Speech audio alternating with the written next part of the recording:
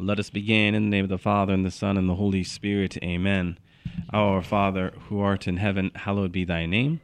Thy kingdom come, thy will be done on earth as it is in heaven. Give us this day our daily bread, and forgive us our trespasses, as we forgive those who trespass against us. And lead us not into temptation, but deliver us from evil. Amen. In the name of the Father, and the Son, and the Holy Spirit. Amen.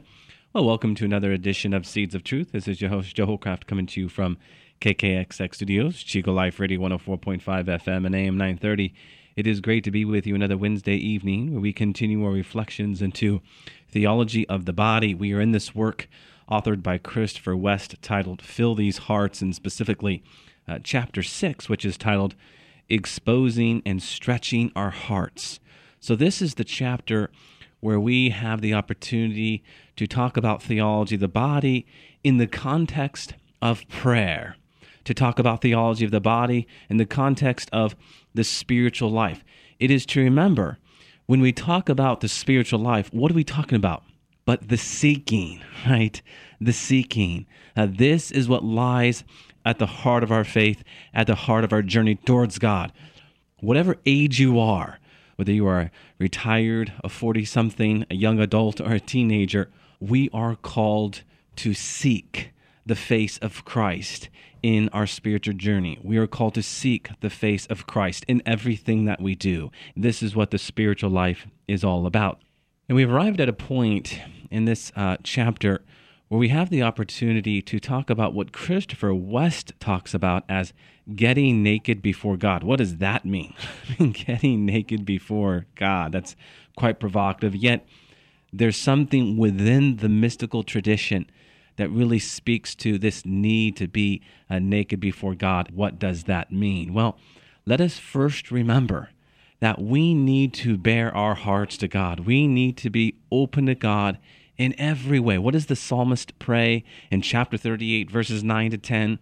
All my longings lie open before you, O Lord. My groans are not hidden from you. My heart throbs. You know, it's interesting. You hear that word throb, and what do you think of? Well, isn't he a heartthrob, or isn't she a heartthrob? What are we saying when we say that? To speak of that throbbing is to speak of that ache, is to speak of that desire. Well, rightfully so. If we see someone and we are quote-unquote throbbing for them, it is only something that speaks of a much deeper truth about how we are called to seek, to love, and to what? Throb for God, huh? So we are called to expose our hearts to God in a way that truly does teach us humility. Mindful that it is pride that leads us to hide in the first place, right? We touched upon it last week. Hiding is a pattern that goes all the way back to the Garden of Eden. Genesis 3:10.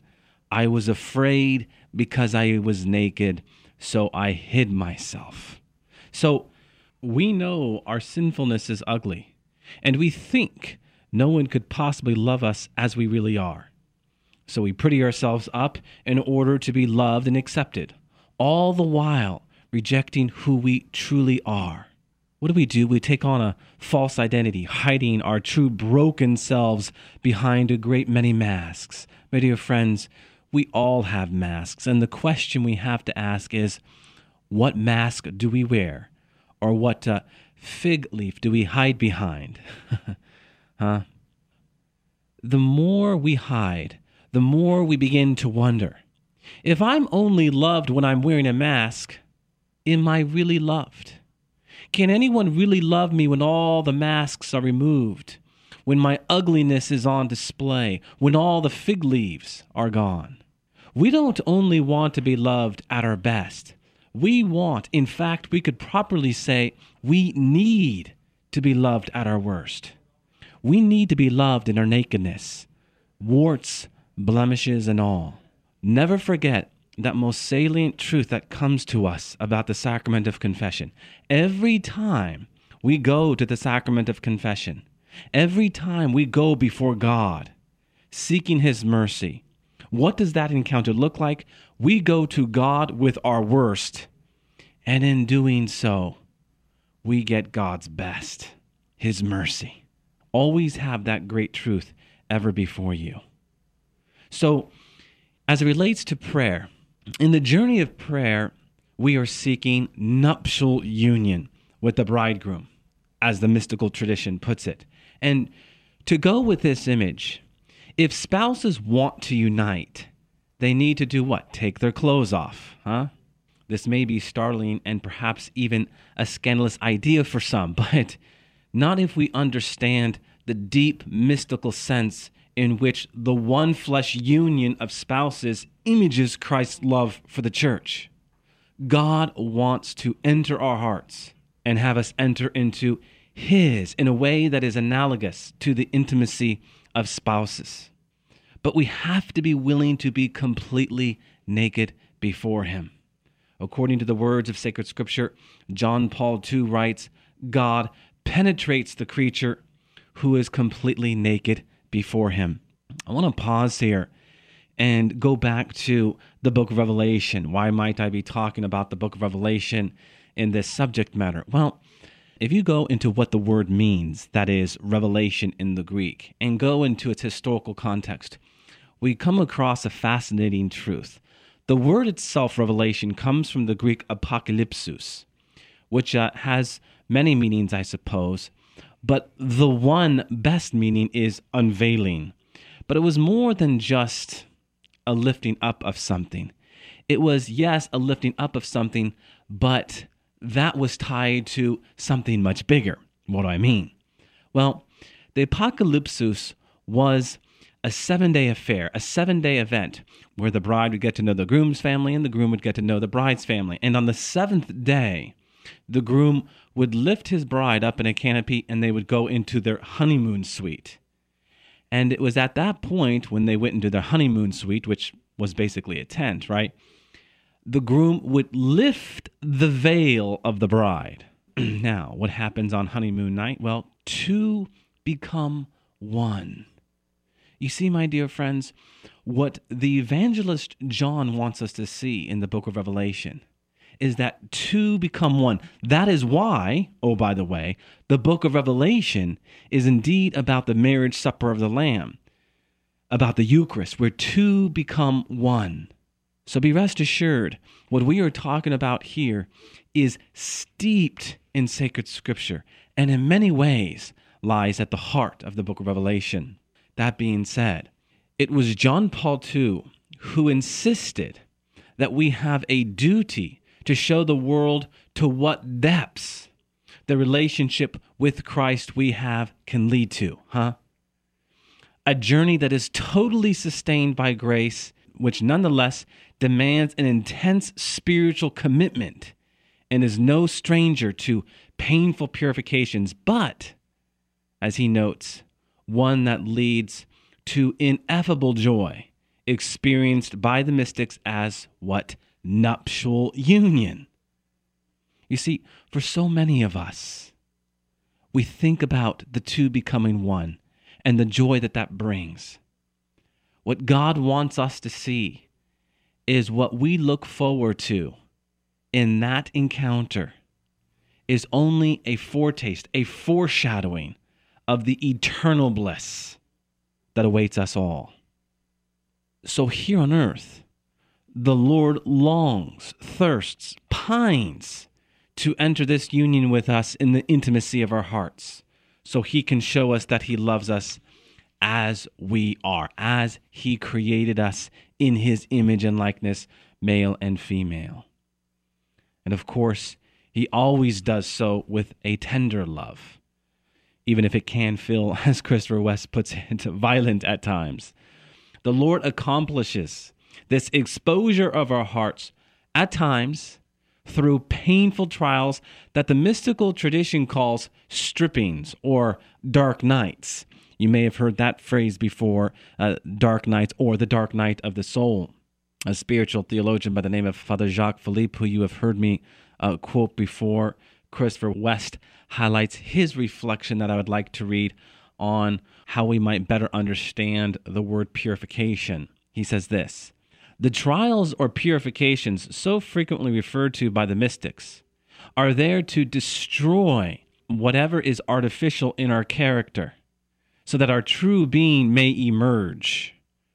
The The dark night of the soul could be called a series of impoverishments, sometimes violent ones that strip believers of all possibility of relying on themselves. These trials are beneficial because they lead us to locate our identity where it truly belongs. They also deprive us of any possibility of relying on ourselves and the good that we can do. God's mercy is all. Progressively, and in a way that parallels their terrible impoverishment, those who go through such trials while still hoping in the Lord begin to realize the truth of something that up until then was only a pious expression. Father Jacques Philippe closes, God loves us in an absolutely unconditional way by virtue of his fatherhood towards us. So as we are reminded in Psalm chapter 107, verse 9, the Father satisfies the thirsty and fills the hungry with good things, freely offering bread from heaven, endowed with all delights and conforming to every taste. But here's the catch. We must learn how to wait upon the Lord. What is that passage from James chapter 5, verses 7 and following? See how the farmer waits for the precious fruit of the earth, being patient with it until it receives the early and the late rains.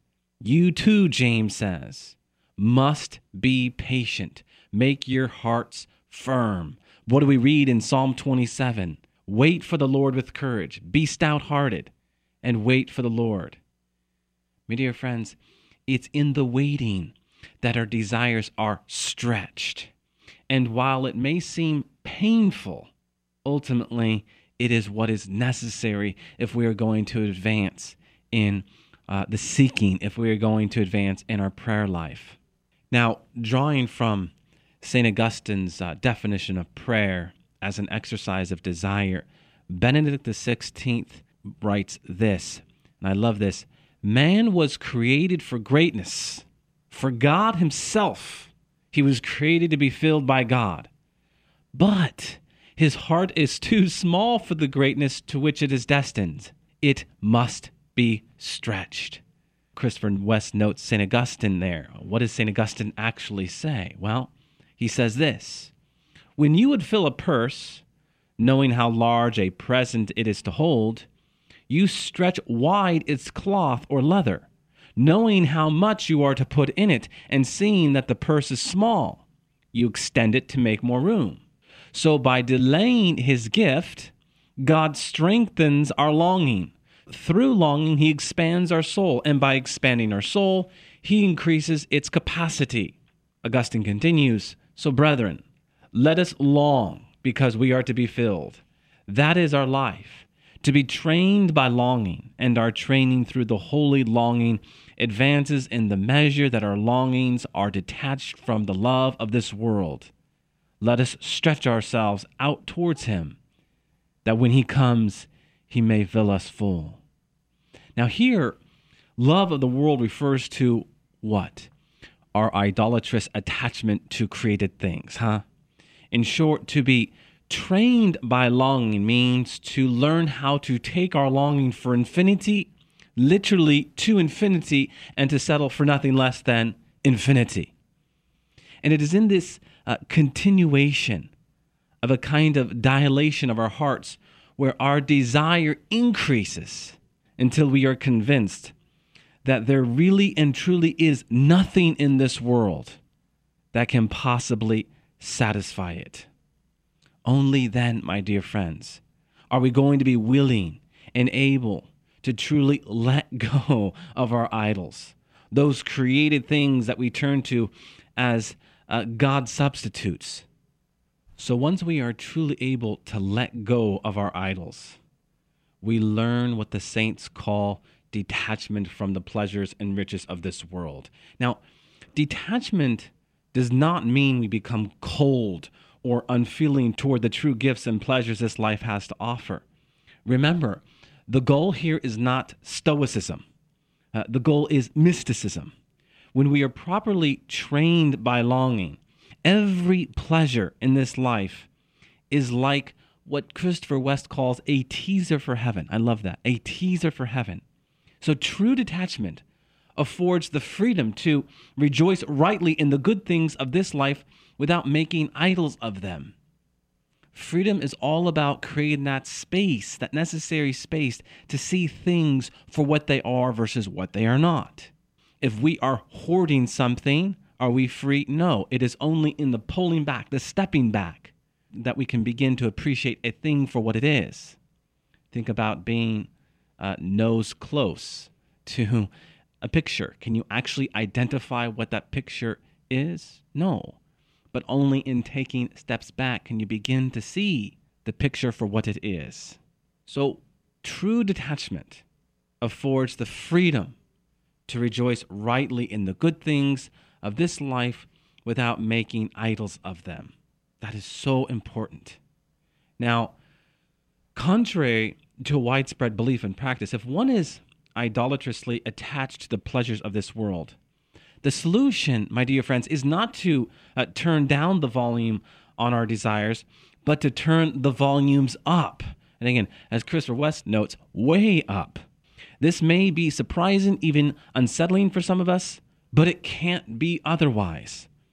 As St. Teresa of Avila reminds us, we must have great confidence, for it is necessary not to hold back one's desire. St. Catherine of Siena says, if you would make progress, you must be thirsty, because those who are not thirsty will never persevere in their journey.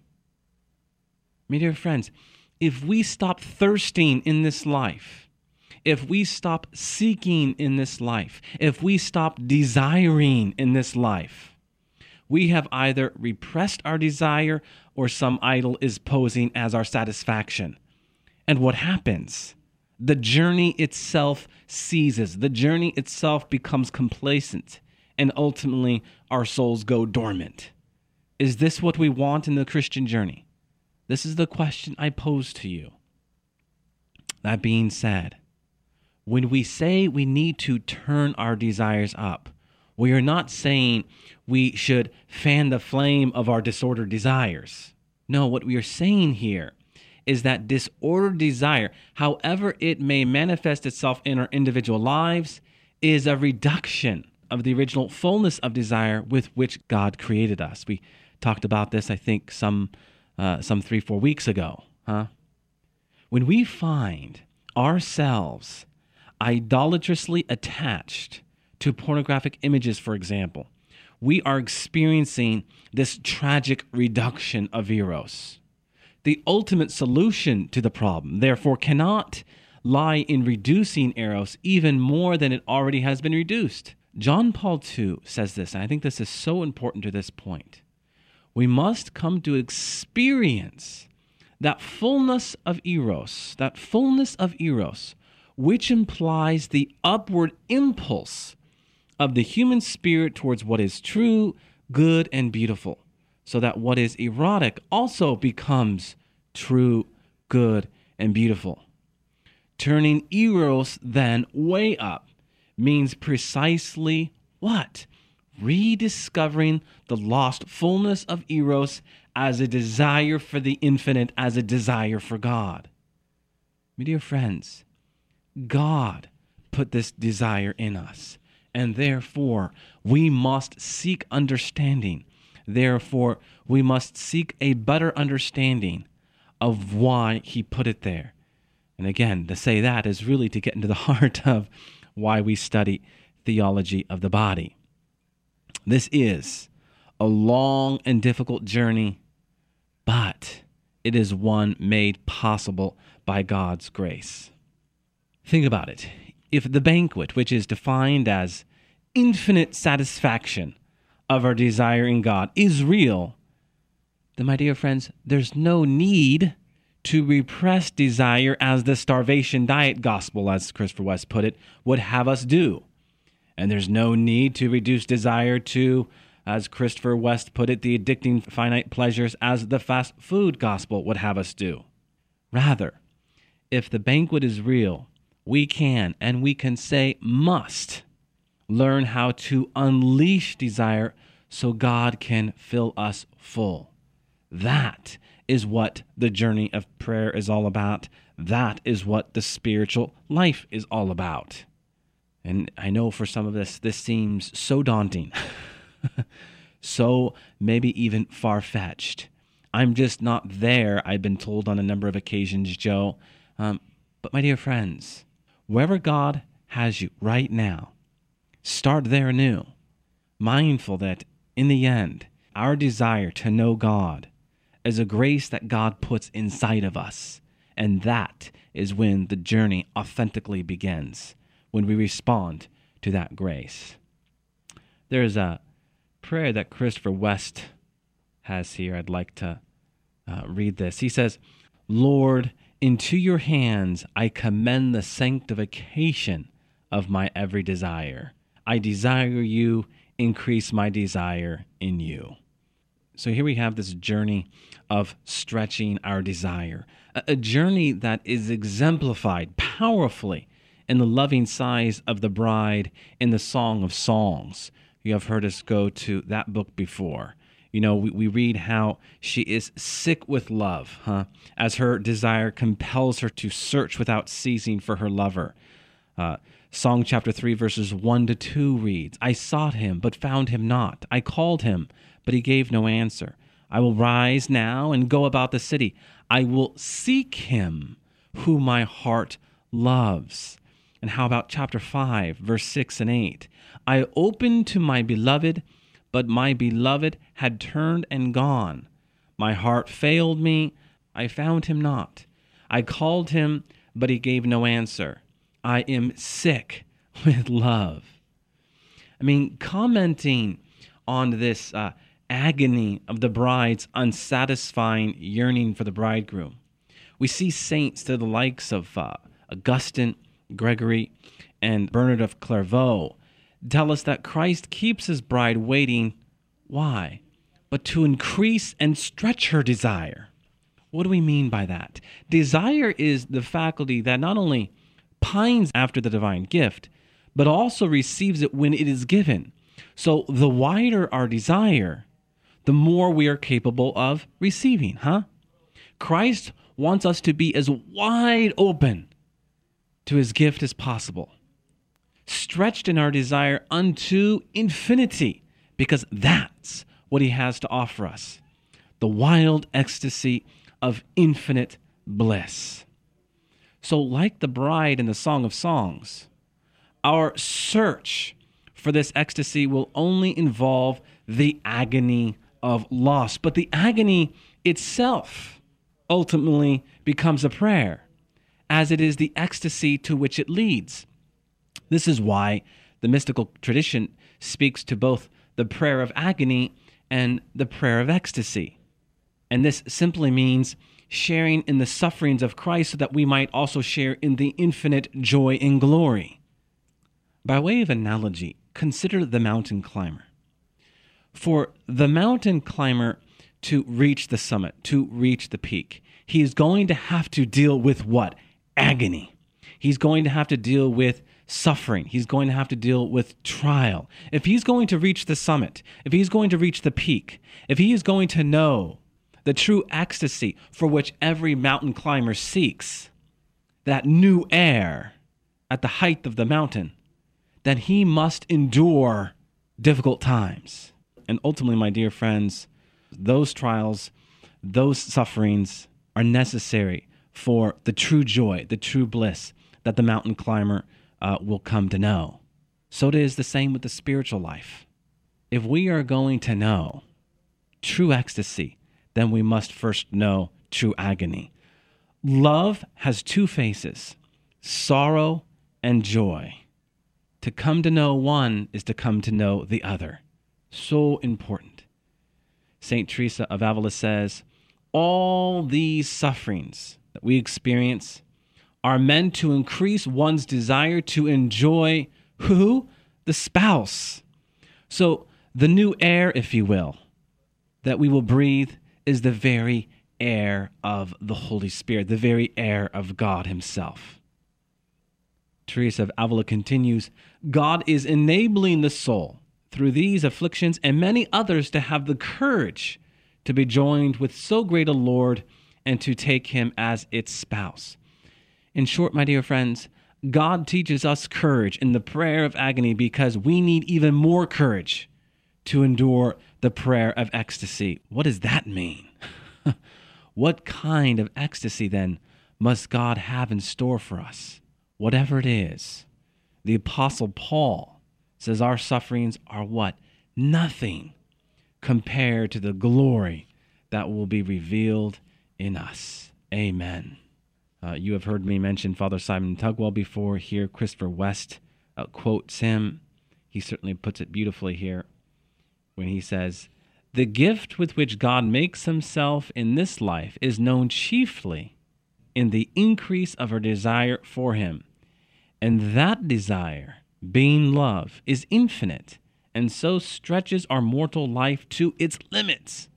And that stretching is our most earnest joy, but it is also our most earnest suffering in this life.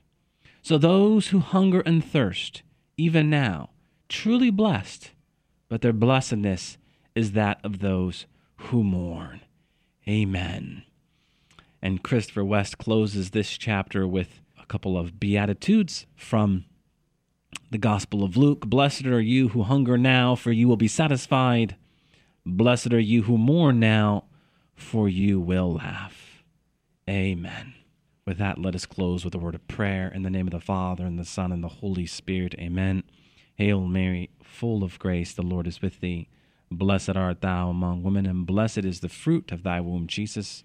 Holy Mary, Mother of God, pray for us sinners, now and at the hour of our death. Amen. All glory be to the Father, and to the Son, and to the Holy Spirit, as it was in the beginning, is now, and ever shall be, world without end. Amen. And God bless you.